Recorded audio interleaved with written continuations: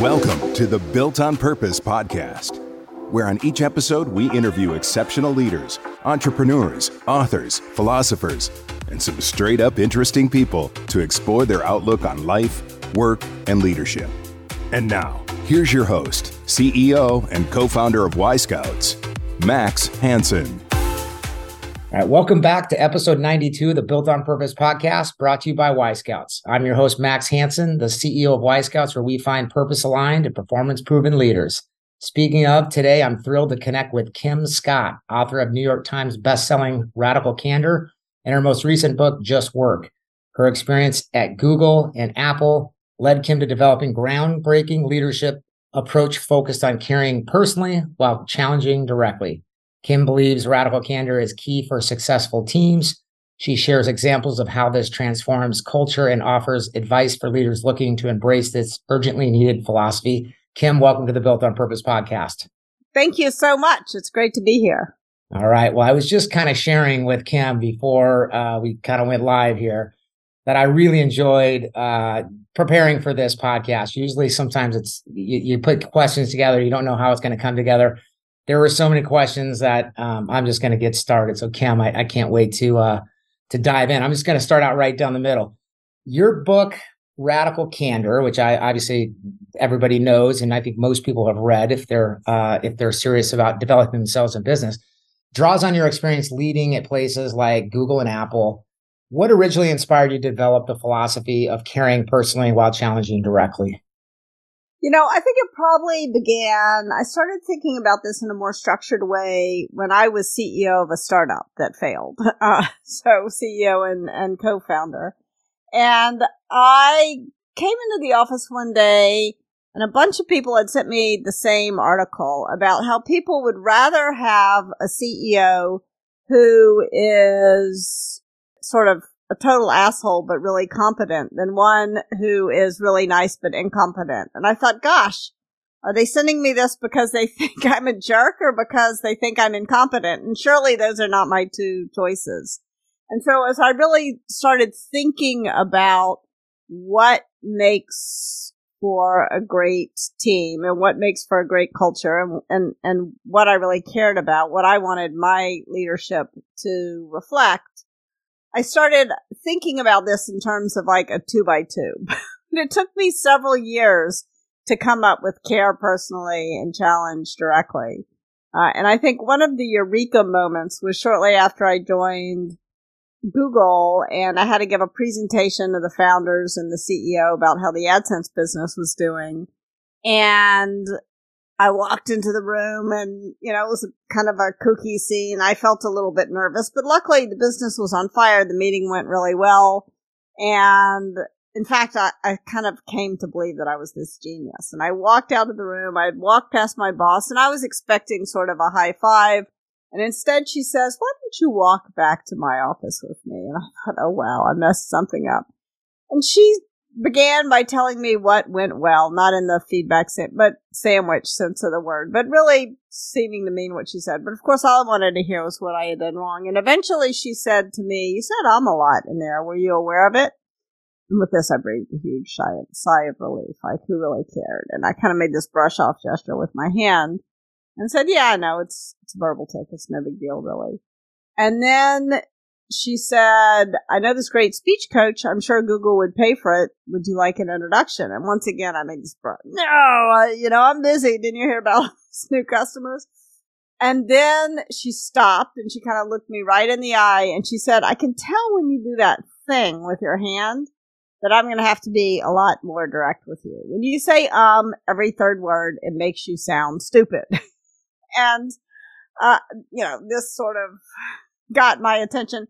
And it's important to note that even though a lot of people would think that it was mean of her to say that I sounded stupid, it was actually the kindest thing she could have done, because if she hadn't said it to me in just those words, and by the way, she never would have said it to other people on her team who were perhaps a better listener than I was. But she knew me well enough to know that if she didn't say it to me just that way, then I never would have gone to visit the speech coach. And I wouldn't have learned that she was not exaggerating. I literally said every third word. And this was news to me because I had co-founded and raised money for two different companies giving presentations. I thought I was pretty good at it. And this really got me to think. It was almost like I suddenly realized I'd been marching through my whole career with a giant hunk of spinach between my teeth. And nobody had the common courtesy to tell me it was there. And that was what really got me to thinking, why had no one told me? But also, what was it about her management style that made it so seemingly easy for her to tell me? And as I thought about it, I realized it boiled down to those two things: care personally and challenge directly. Oh man, what a great story. I want to ask you a question. We'll get back a little bit on track. I won't get too off track here, but as I was doing research, I'm thinking like, what do I want to know that maybe people don't already know, that maybe if they've listened to another podcast? So I'll try to throw some questions in there that sort of go right down the middle. But, prior to the big name companies that you're associated with, like Dropbox and Twitter and Apple and Google, you obviously managed a pediatric clinic in Kosovo, and then you started a diamond cutting factory in Moscow. And that's really, there's not a lot of information on that. So my question is like, how did these early experiences influence your career and ultimately start shaping your view on leadership? I would go back even further. Yeah. I think that probably my first management experience was that diamond cutting factory in Moscow.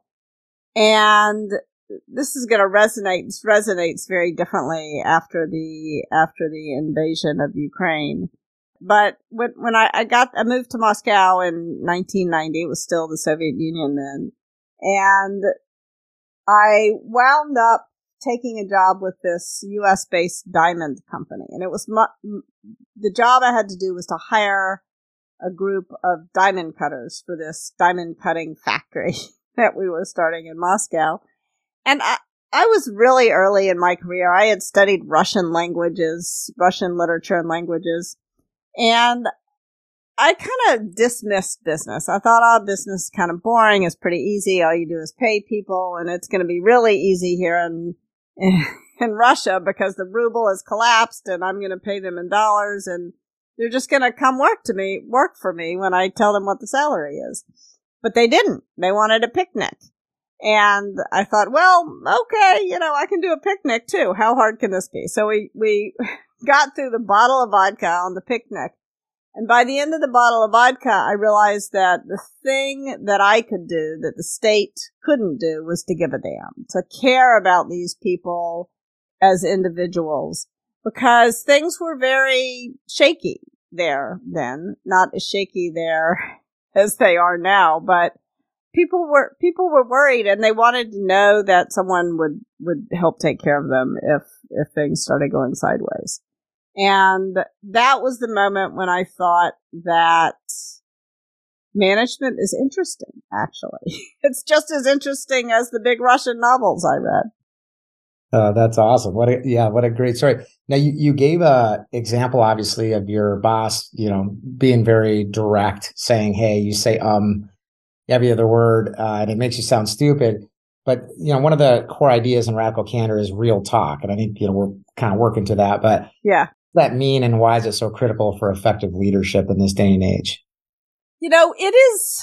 I think the best way to answer that question is to think about what radical candor is not. So radical candor is what happens when you care personally and challenge directly at the same time. But if you want to boil it down to sort of a 2x2 framework, which all of life's hardest problems should be boiled down to a 2x2 framework.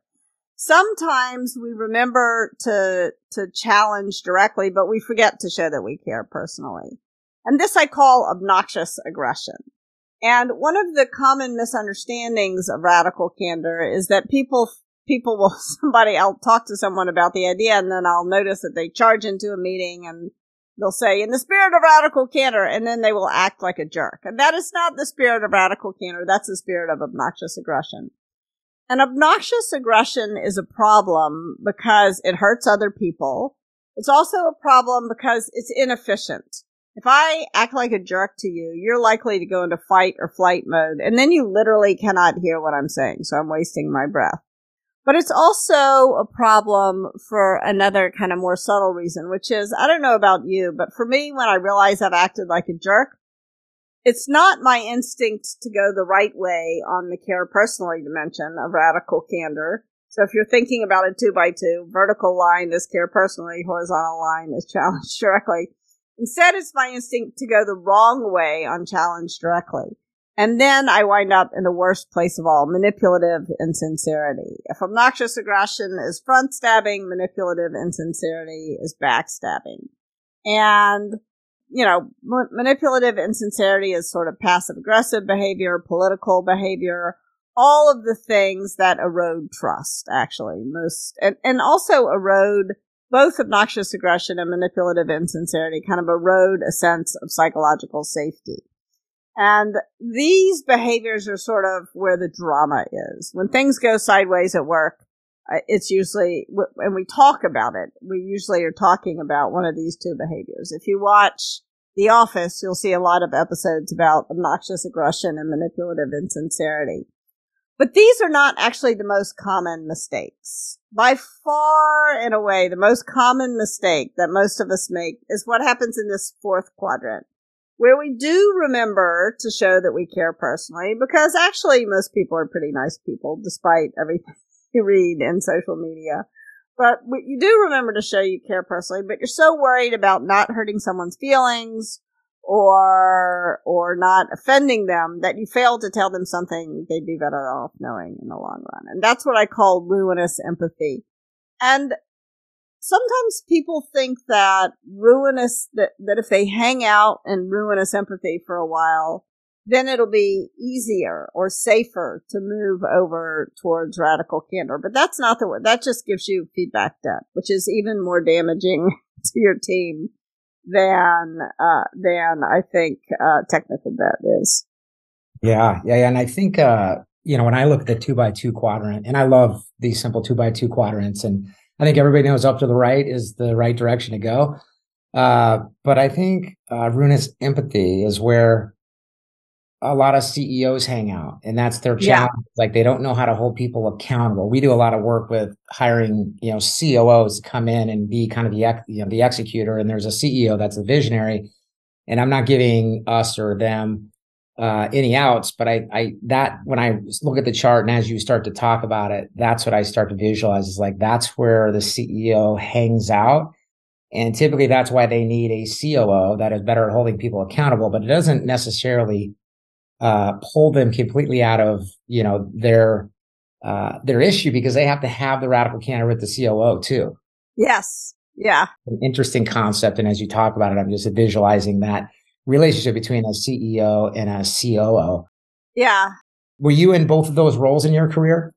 I was usually the CEO. I don't think I've ever been a COO. I was in some biz dev roles. I am definitely more the visionary than I am the detail-oriented operator, as just sort of by dint of personality. And when I was the CEO, especially early in my career, I often was ruinously empathetic. I mean, in fact, one of the most painful stories from my career came from being CEO at Juice Software. And there was someone on the team who I had hired, who I liked a lot, smart, charming guy. And, he would do stuff like, we were at a manager offsite and we're playing one of those endless get to know you games, and everybody's really stressed out. And he was a guy who had the courage to raise his hand and to say, hey, I can tell everybody's really stressed and wants to get back to work. I've got an idea. It'll help us get to know each other, and it'll be really fast. And whatever his idea was, if it was really fast, we were down with it. And he says, let's just go around the table and confess what candy our parents used when potty training us. Really weird, but really fast. And weirder yet, we all remembered Hershey Kisses right here. And then for the next 10 months, every time there was a tense moment in a meeting, Bob would whip out just the right piece of candy for the right person at the right moment. His name was not really Bob, by the way. Yeah. And so Bob brought a little levity to the office. Everybody loved working with Bob. There was just one problem with Bob. He was doing terrible work. I'm so puzzled. I couldn't understand what was going on because he had this incredible resume, this great history of accomplishments.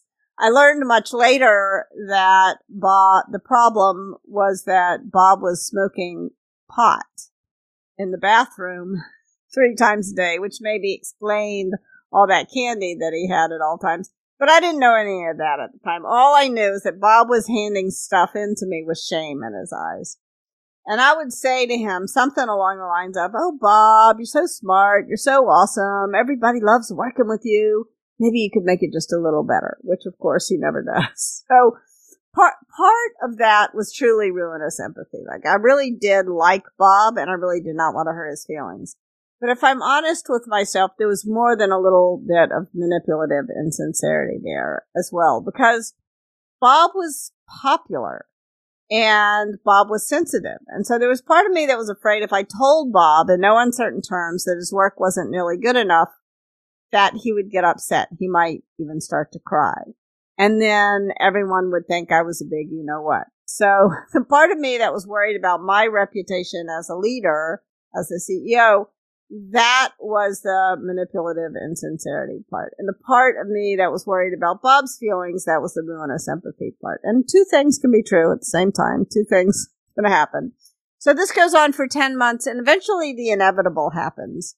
And I realized that if I didn't fire Bob, I was going to lose all my best performers. Because not only had I been unfair to Bob not to tell him all along, but I'd been unfair to the whole team, and especially the people who were extremely talented. They were frustrated. Their deliverables were late because his deliverables were late. They weren't able to do their best work because they were having to redo his work, and they were going to quit and go work someplace where they could do their best work.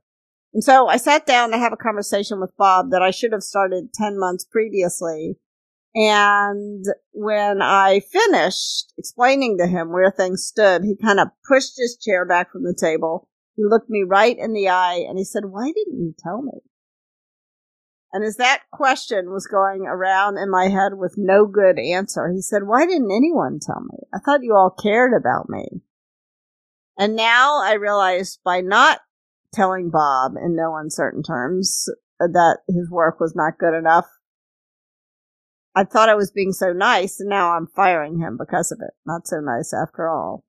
But it was too late to save Bob. All I could do in the moment was make myself a very solemn promise that I would never make that mistake again, and that I would do everything I could to help other people avoid making that mistake. Because as you say, too many CEOs sort of hang out in ruinous empathy. Oh, yeah. / manipulative insincerity, if we're honest. I've got a friend, ex-couple friends, well, they always say a lot of people have all these deep-rooted issues, but instead of like attacking and, addressing them, they usually start a podcast. So that's not why I started a podcast, but I will share. I am learning a lot by like these questions are like not only for the audience, but they're for me. I'll have to admit, like I'm like sitting here taking notes like, man, I think I can resonate with a lot of this, which, the next thing like that kind of falls in the question, the thing that I want to know is give some ways or some tips for delivering criticisms without crushing somebody's spirit. Because I think that, obviously is an excuse we all have, but not giving, direct feedback is you don't want to hurt their feelings. And of course, we're right on this topic, but is there some examples you can share of like stuff that has worked for you or you've seen work?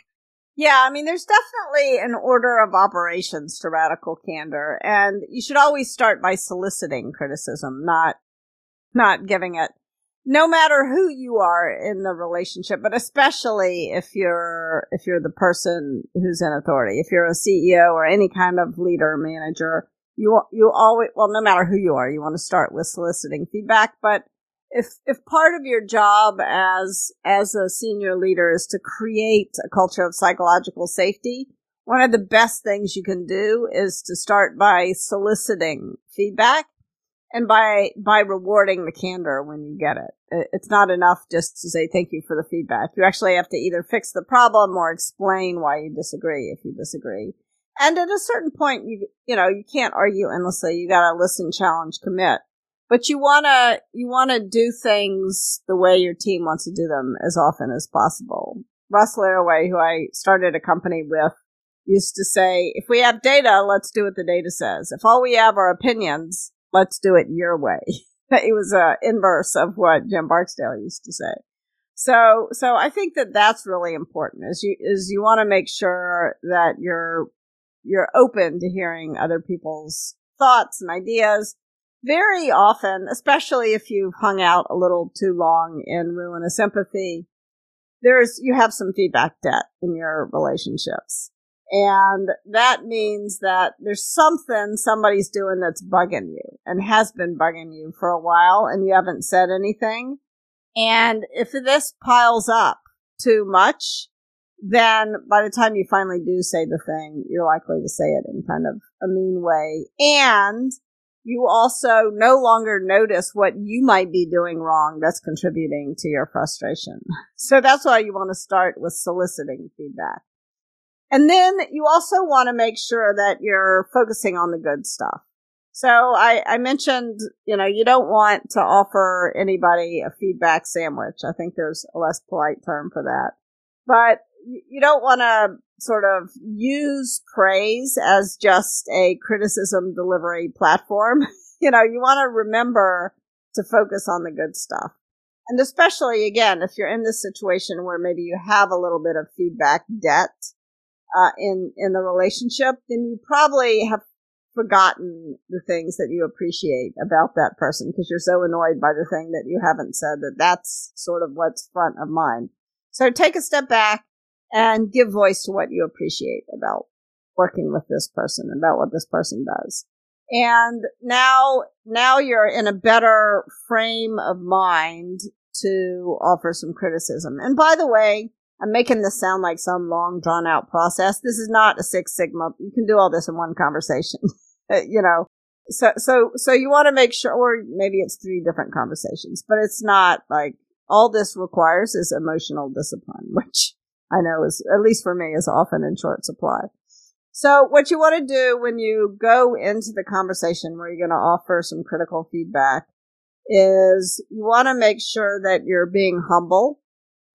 You could be wrong, so leave that open. I call it candor, not truth, because if you charge in and you say, I'm going to tell you the truth, you're kind of implying like, I've got a pipeline to God and you don't know anything. And that's not a great way to start a conversation. So you want to be humble. You want to state your intention to be helpful. You want to do it right away, immediately. You want to, in the before times, I would say you want to do this in person. Now I'd say do it synchronously.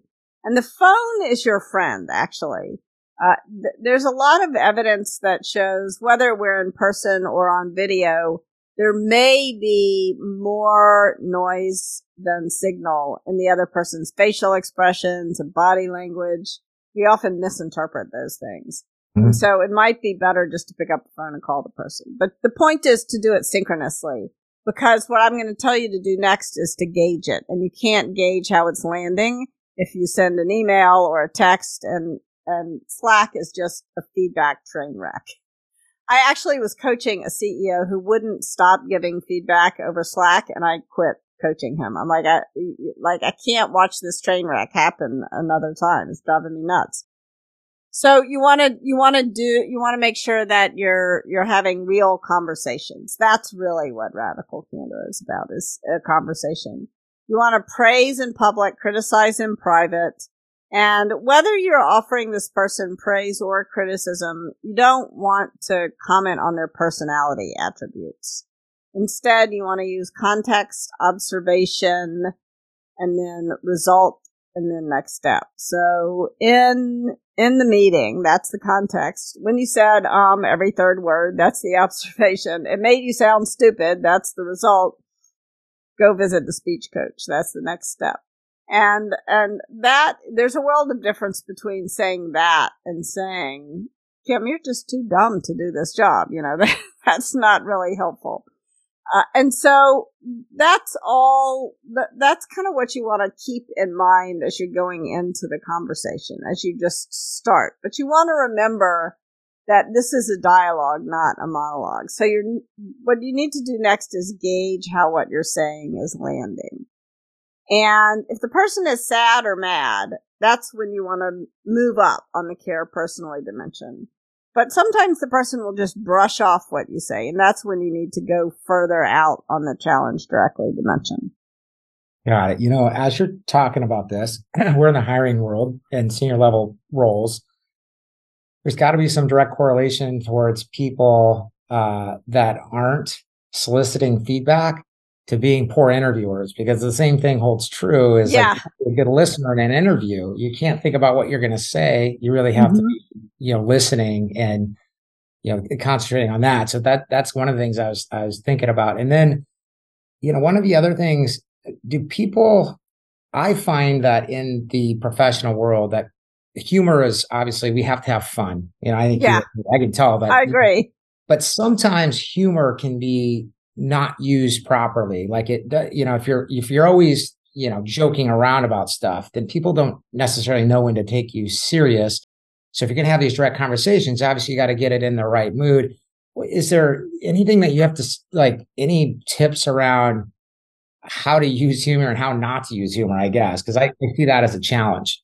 Yeah, I spent some time, one of the most fun things I ever did in my career is the Radical Candor team and I went and hung out at Second City, and we made a course called the Feedback Loop.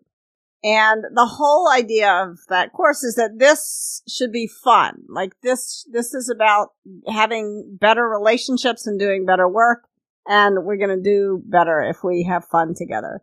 And I learned a lot about humor hanging out at Second City. Especially there's a woman there, Ann Lee Bear, and she's a professor of comedy. Who knew that was such a thing? But she explained to us that the evolutionary purpose of humor is insight. So ha-ha, aha humor that helps us notice things that we were otherwise reluctant to notice, is a great use of humor. Another thing to remember about humor is that it should never kick down. Humor can be a great way to speak truth to power, but if it's kicking down, then it's not funny, frankly. And also, humor, like all communication, I think, it's measured not at the speaker's mouth, but at the listener's ear. And so if you said something that you thought was funny that upset someone else, then don't double down and insist that they should think it was funny. You want to take a step back and apologize and say, look, I meant that as a joke. I can tell it did not land. I'm really sorry. It's okay. Like if you humor often skirts the edge of what's okay and not okay. And sometimes if you're going to step over that line, and I think we're at this moment where everybody is so terrified that but especially if you're like a CEO or senior in your career, you're safe. You know what? It may be uncomfortable that you stepped over a line, but don't double down. Just take a step back and don't apologize, by the way, before you understand what you did wrong. Mm. There's a wonderful book called On Repentance and Repair. And in that book, there's a lot that's written about the importance of acknowledging what you did wrong before you apologize. And if you're not sure what you did wrong, you're in an uncomfortable spot. And you probably feel ashamed. At least I do when I'm in that situation. Because, I feel ashamed because I hurt someone, and I feel doubly ashamed because I'm ignorant. I don't even know why I hurt the person. And so what I try to do in that moment, and there's been a couple of moments where I was giving a talk and I said something that offended someone, and they spoke out public. I get it. Like it's a real shame moment. And I mean, I can tell you where I felt it. I felt that shame like a tingling in the backs of my knees. The same sensation I would get if my children walked too close to the edge of a precipice. It's a real it's a physical fear, shame. But Brene Brown had a great podcast about shame recently, and she said, if I feel ashamed, it is my job to move through that shame. It's not the job of the people around me to dance around my shame. And so the best thing you can do is to acknowledge, say, look, I said something that I shouldn't have said, and I don't even know why it was wrong. I'm going to go and find out, but if you want to tell me, I'm open to hearing. So you don't want to put the other person on the spot for educating you. Go talk to other people about, say, this is what happened. Do you know why it was wrong? Someone will tell you if you talk to 2 or 3 people. So acknowledge what you did wrong. You want to also make sure that you're going to make amends. So there's a bunch of A's that precede your apology. So you want to acknowledge what you did wrong. You want to make amends. Very often people use an apology to avoid accountability, and that is a misuse of an apology. So you want to make amends, and then you want to apologize, and only then, after you apologize, you need to change. If you do it again, then your apology is rendered null and void. Man, those are some good nuggets there. I would agree with that, especially when I appreciate when people say they're sorry and that's it. There's no but, and then I don't know, and that's it. You know what I mean? Kind of respect people when, they're sincere about it and they don't try to drag it on. So, man, a lot of really powerful stuff there. In my next book, which was originally called Just Work, but the title Just Work just didn't work because people thought I was telling them just get back to work, which is not the point of that book. But I talk a lot about how to apologize and also how not to apologize. Like, I'm sorry you feel that way is an obnoxious apology. It's an obnoxious non-apology, So there's lots more to be said about that. Awesome. I can't wait to read it. How I came into your work is my coach about 4 years ago, told me to read Radical Candor. So clearly, there are some areas of opportunity for me. So this was exciting to kind of get on the phone. I'm going to send him this when we're done. Sheldon is his name, but he's a big fan of yours. Talk a little bit about, I'll gear some questions more towards kind of like executive level hiring and stuff like that, because I think it get some insights from it. But you talk about, challenging directly, but with care. How should we translate that when evaluating and giving feedback to C-suite candidates? Because they're always like, hey, can you give me feedback? And I want to give it, but I don't want to I don't want to give too much and put somebody or one of my clients in a weird spot, or, sometimes less is more. But so any advice that you have, in the area of giving C-suite candidates feedback? Yeah, I mean, I actually are on the side of giving probably more feedback than a lot of people do. I think that because I find that you build relationship with these candidates when you tell them what happened. Like, there was one time when I was interviewing someone and he was incredibly rude to the scheduler.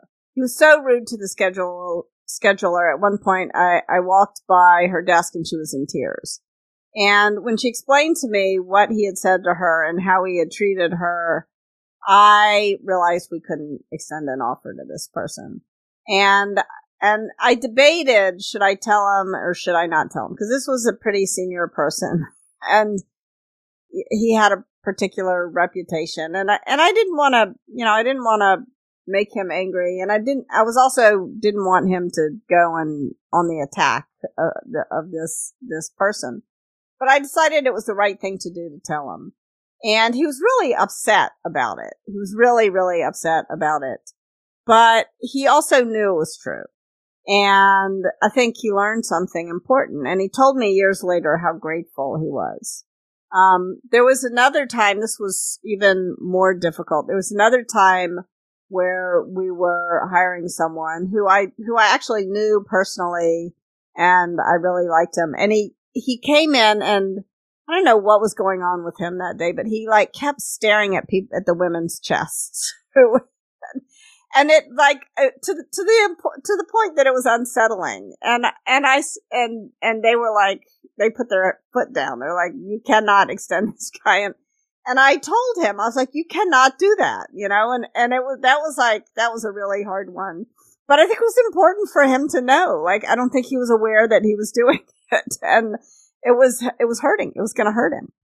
Yeah, that's a great example. I think that was some rough radical candor. That's a rough radical candor, but there are some people that they don't have anybody in their life that is helping them be more aware. Yeah, So when you do that, you're helping them. What about what are some good ways to assess if an executive will thrive with radical candor during the interview process? Yeah, I think a great question to ask them is, what's the most useful criticism you've gotten in your career? And I think it's important to use the word criticism. Like, don't talk about feedback. Definitely don't talk about feed forward. Don't, criticism. Well, like, what was the most useful criticism? And if they start talking to you about criticism that they got from their boss or their boss's boss or somebody more senior, that's great. But ask them a follow-up question. What's the most useful criticism one of your employees ever gave you? And if they can't think about a time when someone who worked for them gave them criticism that they acted on, that's, in my mind, a red flag. 100%. Yeah, that is wonderful. One of the questions that we joke around in the hiring world that is kind of off limits, but it is like, I will throw it in there for certain people that kind of deserve it. I know that sounds terrible, but the question is, what wrongful assumptions do people have about you? Yeah, absolutely. Anybody that a smart leader will go avoid that question at all costs. People that, that are unaware, they'll just walk right into it and they'll, kind of tell you, and whatever they tell you, take note of that, because that's something that you should watch out for if they just flat out tell you. But,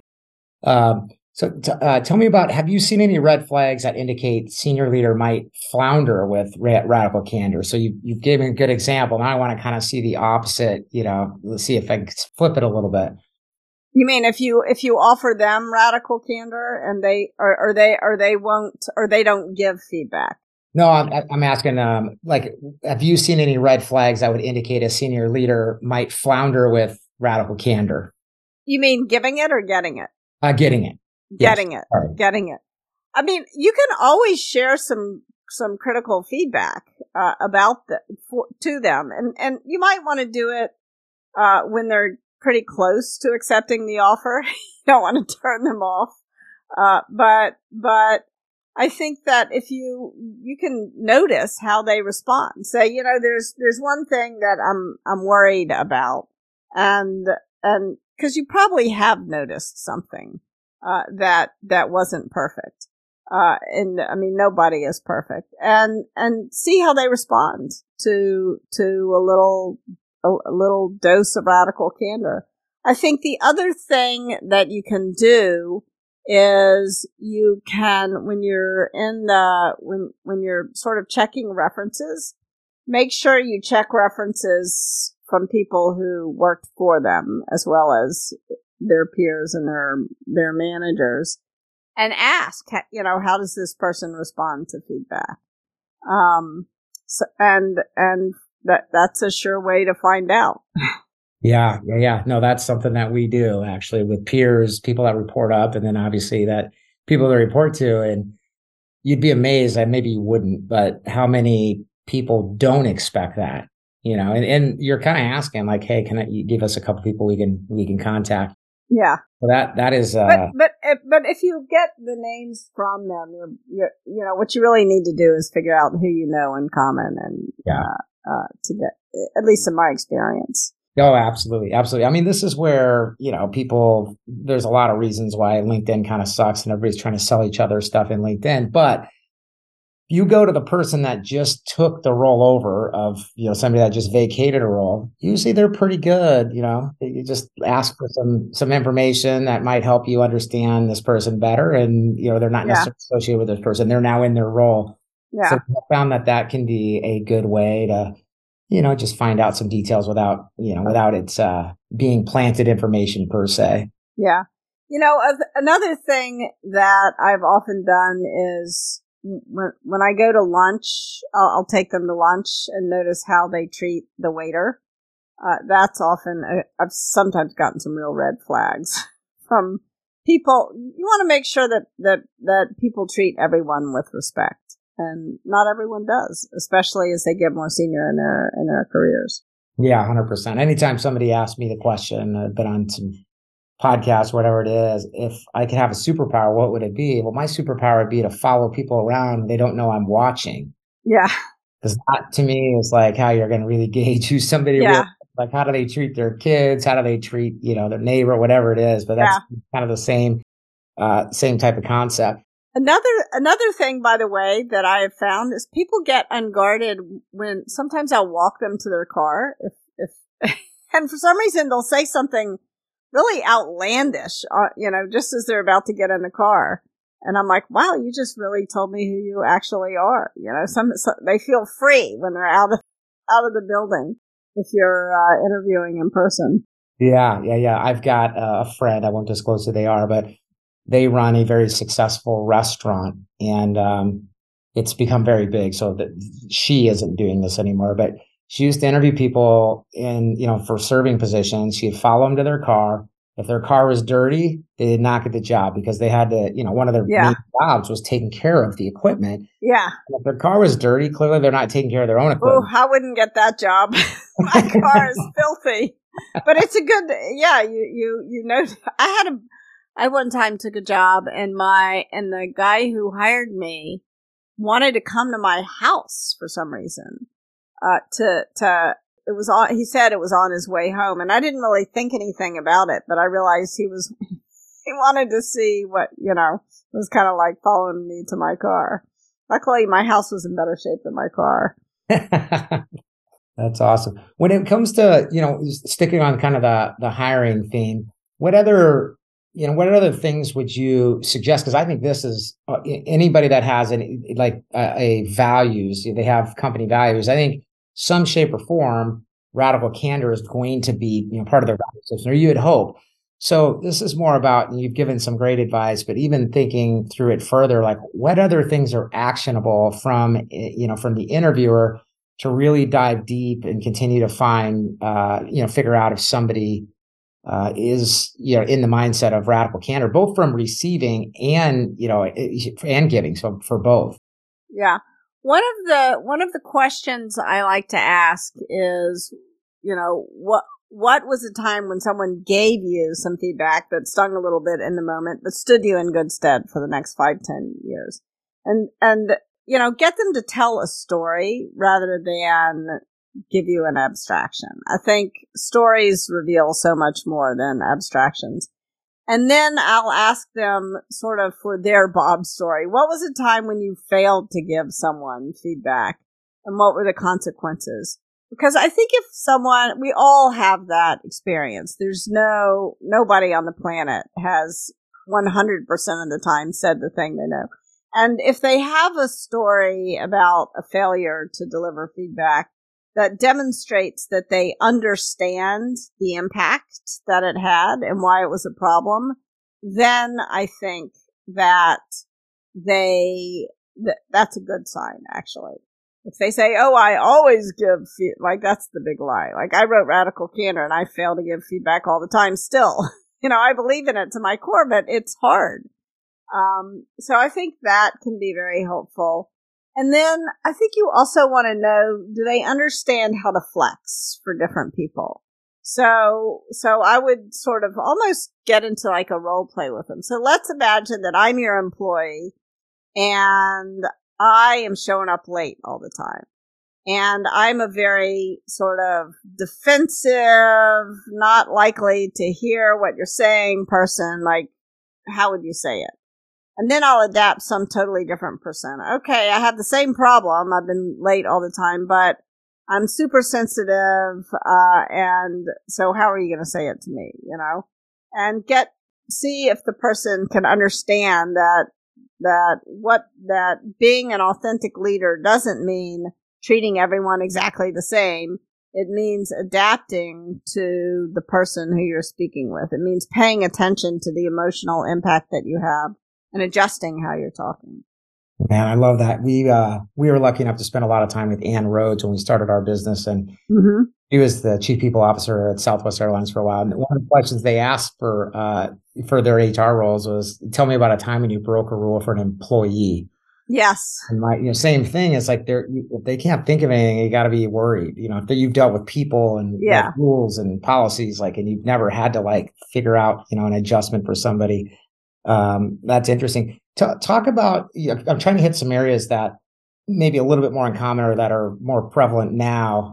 Talk about how remote and hybrid work. You talked about picking up the phone. I love that because that's not gone out of fashion. Just picking up the phone and getting voice to voice. Actually, maybe it has gone out of fashion. Lately, when I've been doing talks, especially employees who are relatively recently out of school, they really are reluctant. They act like picking up the phone is a radical thing to do. And I'm like, well, be radical then. Because you've got to learn how to have a conversation. And they're like, oh, it's so much easier to just send something over Slack. And I'm like, it's easier until the person totally misunderstands what you say and is furious with you, and you spend the next 2 months digging out from under it. Then you realize it wasn't easier. But often they don't know that. So I think remembering how to have a conversation is something that maybe we got out of the habit of doing during COVID, and also maybe something that is a little countercultural with younger employees. Yeah. No, I sense that as well. Speaking of younger employees and more recent, so hybrid and remote work, talk about how that might have adjusted your philosophy or not on, radical candor. Yeah, I mean, I think it's easier to be radically candid when you're in person, but I'm a huge believer in remote work. I'm sitting here in my house and our team is distributed all over the country. So I'm a big believer in that. It's more important to be in person with your family than with your work colleagues. I'll put it that way. So I think the things that you can do that make it easier, and a lot of the principles are actually the same. When in the before times, I used to say have these conversations in person, and now I say have them synchronously. But the same principle applies. If you're in person, I recommend taking a walk, not sitting staring at each other, because as I mentioned, there's more noise than signal in facial expressions and body language. And there's something about walking in the same direction that is psychologically useful. Same thing with the telephone. Pick up the phone. Don't have a video call because first of all, there's a lot of distractions. None of us are as good as we should be about shutting down all our notifications. But also, when someone's just a tiny little box, there's even less signal. There's even more noise about when you're trying to interpret their facial expressions and body language. I think when we were in person, you could often sort of walk by someone's desk and get a sense of how they were doing. And when you're in a remote situation, it's more important to have more frequent, shorter conversations. So if you're all in the same physical location together, I think once a week, one-on-one is fine. And you want to have probably a longer conversation, maybe 45 minutes to an hour. But if you are remote, I think it's a better idea to have 3 or 4 15-minute one-on-ones with the person, because we often will draw too many conclusions from that one time we saw the person in a week.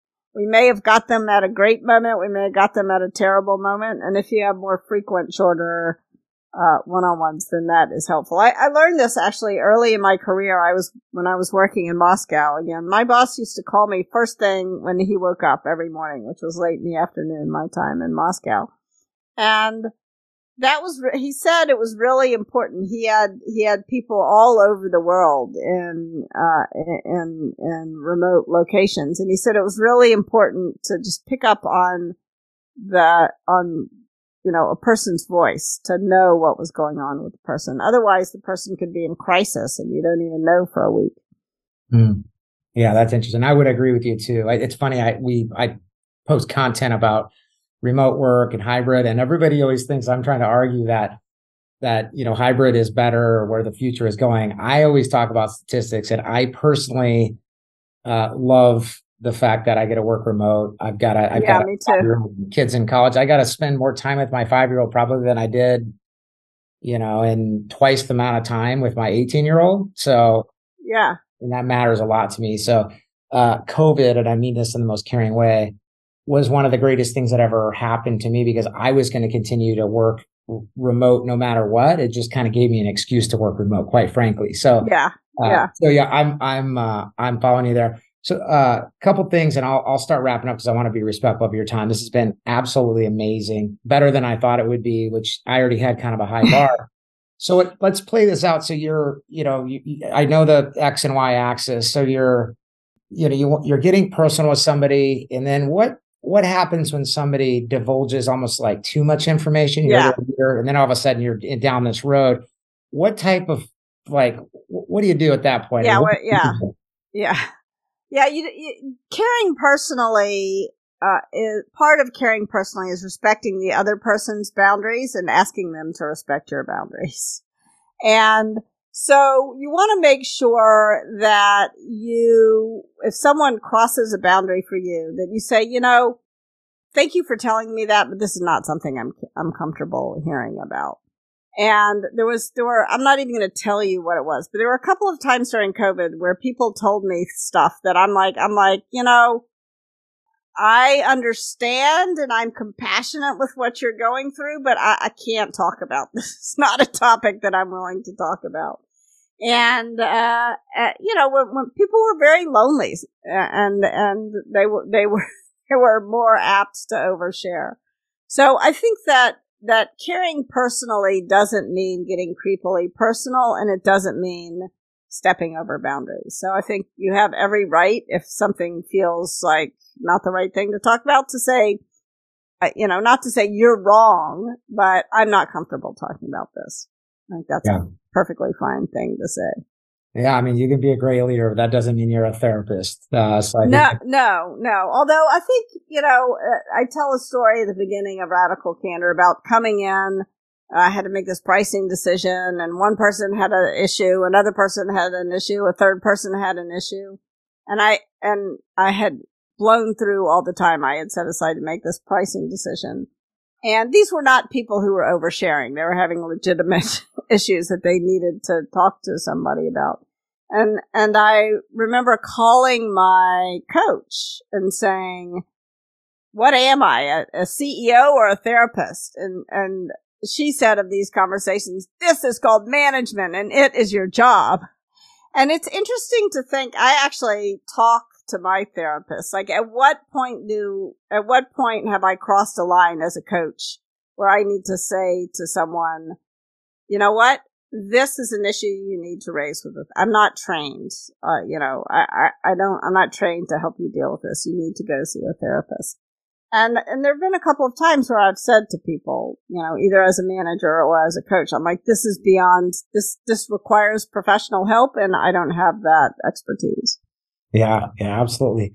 The thing I also want to talk about is how the audience can get a hold of your work. Obviously, they can go buy the book, Just Work, Radical Candor, which I think, when I'm thinking about this, I don't know one leader that it's not applicable for. I agree with you. Yeah, I mean, yes, but I am. I mean, it's really fascinating that, any person, no matter, what they've been able to achieve in their career, this is a topic that is, they're still working on. I wouldn't call it perfecting, but they're still working on developing and, making it, continuing to develop in that area and having the right conversations and knowing when to, push back, knowing when to listen. But talk about your work, what you're up to now. I mean, where's the best place for the audience to get a hold of your work aside from buying your books, which obviously you can get anywhere on Amazon and anywhere else that's selling books. But what else is there? Is there any coursework, anything like that, coaching work, anything like that you are currently engaging with? Yeah, absolutely. We have a podcast, so check out our podcast anywhere you like to listen to podcasts. It's called Radical Candor. We also developed, I mentioned we worked with Second City, and we developed this course, which is an online course. It feels more like a sitcom than your usual management training. It's 5 10-minute shorts. It's called the Feedback Loop. You can buy it on our website, and it's really fun. It's starring David Allen Greer, and it's funny. It helps you understand the framework, understand how to use the framework first of all, to solicit feedback, to give praise, to give criticism, and to gauge how it's landing.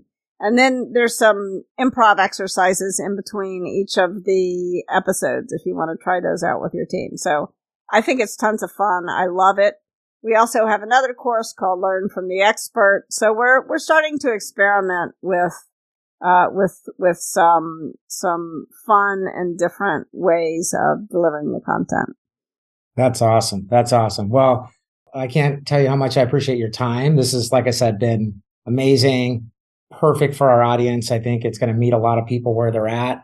Is there any question that I should have asked you that I didn't, that might be insightful just based on kind of, real time here? Absolutely. I mean, I think one of the questions that a lot of people have is they'll bring us in, we'll do a talk, we'll do a half-day workshop, whether it's me or some of the Candor coaches. And then the question is, okay, we buy this, we want to do this. How do we make it, how do we keep it top of mind? Because in some ways, Radical Candor, what we're talking about is a pretty big behavior change. Maybe even a bigger behavior change than deciding you're going to exercise or change your diet or something like that. It's hard to keep it top of mind. And so I think that the most important thing that especially leaders can do is get into the habit of soliciting feedback at the end of every one-on-one. Ask people, what could I, or say it in, don't write down my question. Write down your own question. Say it in your words. But some version of what could I do or stop doing that would make it easier to work with me. And then reward that candor. Make sure you're soliciting feedback all the time. Man, amazing. Amazing. I think most of us could always use that advice. And I sincerely appreciate your time. You've been listening to the Built on Purpose podcast with Max Hansen, brought to you by Y Scouts. You can find all of our past and future podcasts at yscouts.com. Cami, this has been absolutely amazing. Thank you so much. Thank you. Thanks for listening to the Built on Purpose podcast, where on each episode we interview exceptional leaders, entrepreneurs, authors, philosophers, and some straight up interesting people to explore their outlook on life, work, and leadership. You can hear any of our previous shows 24/7 wherever you get your podcasts.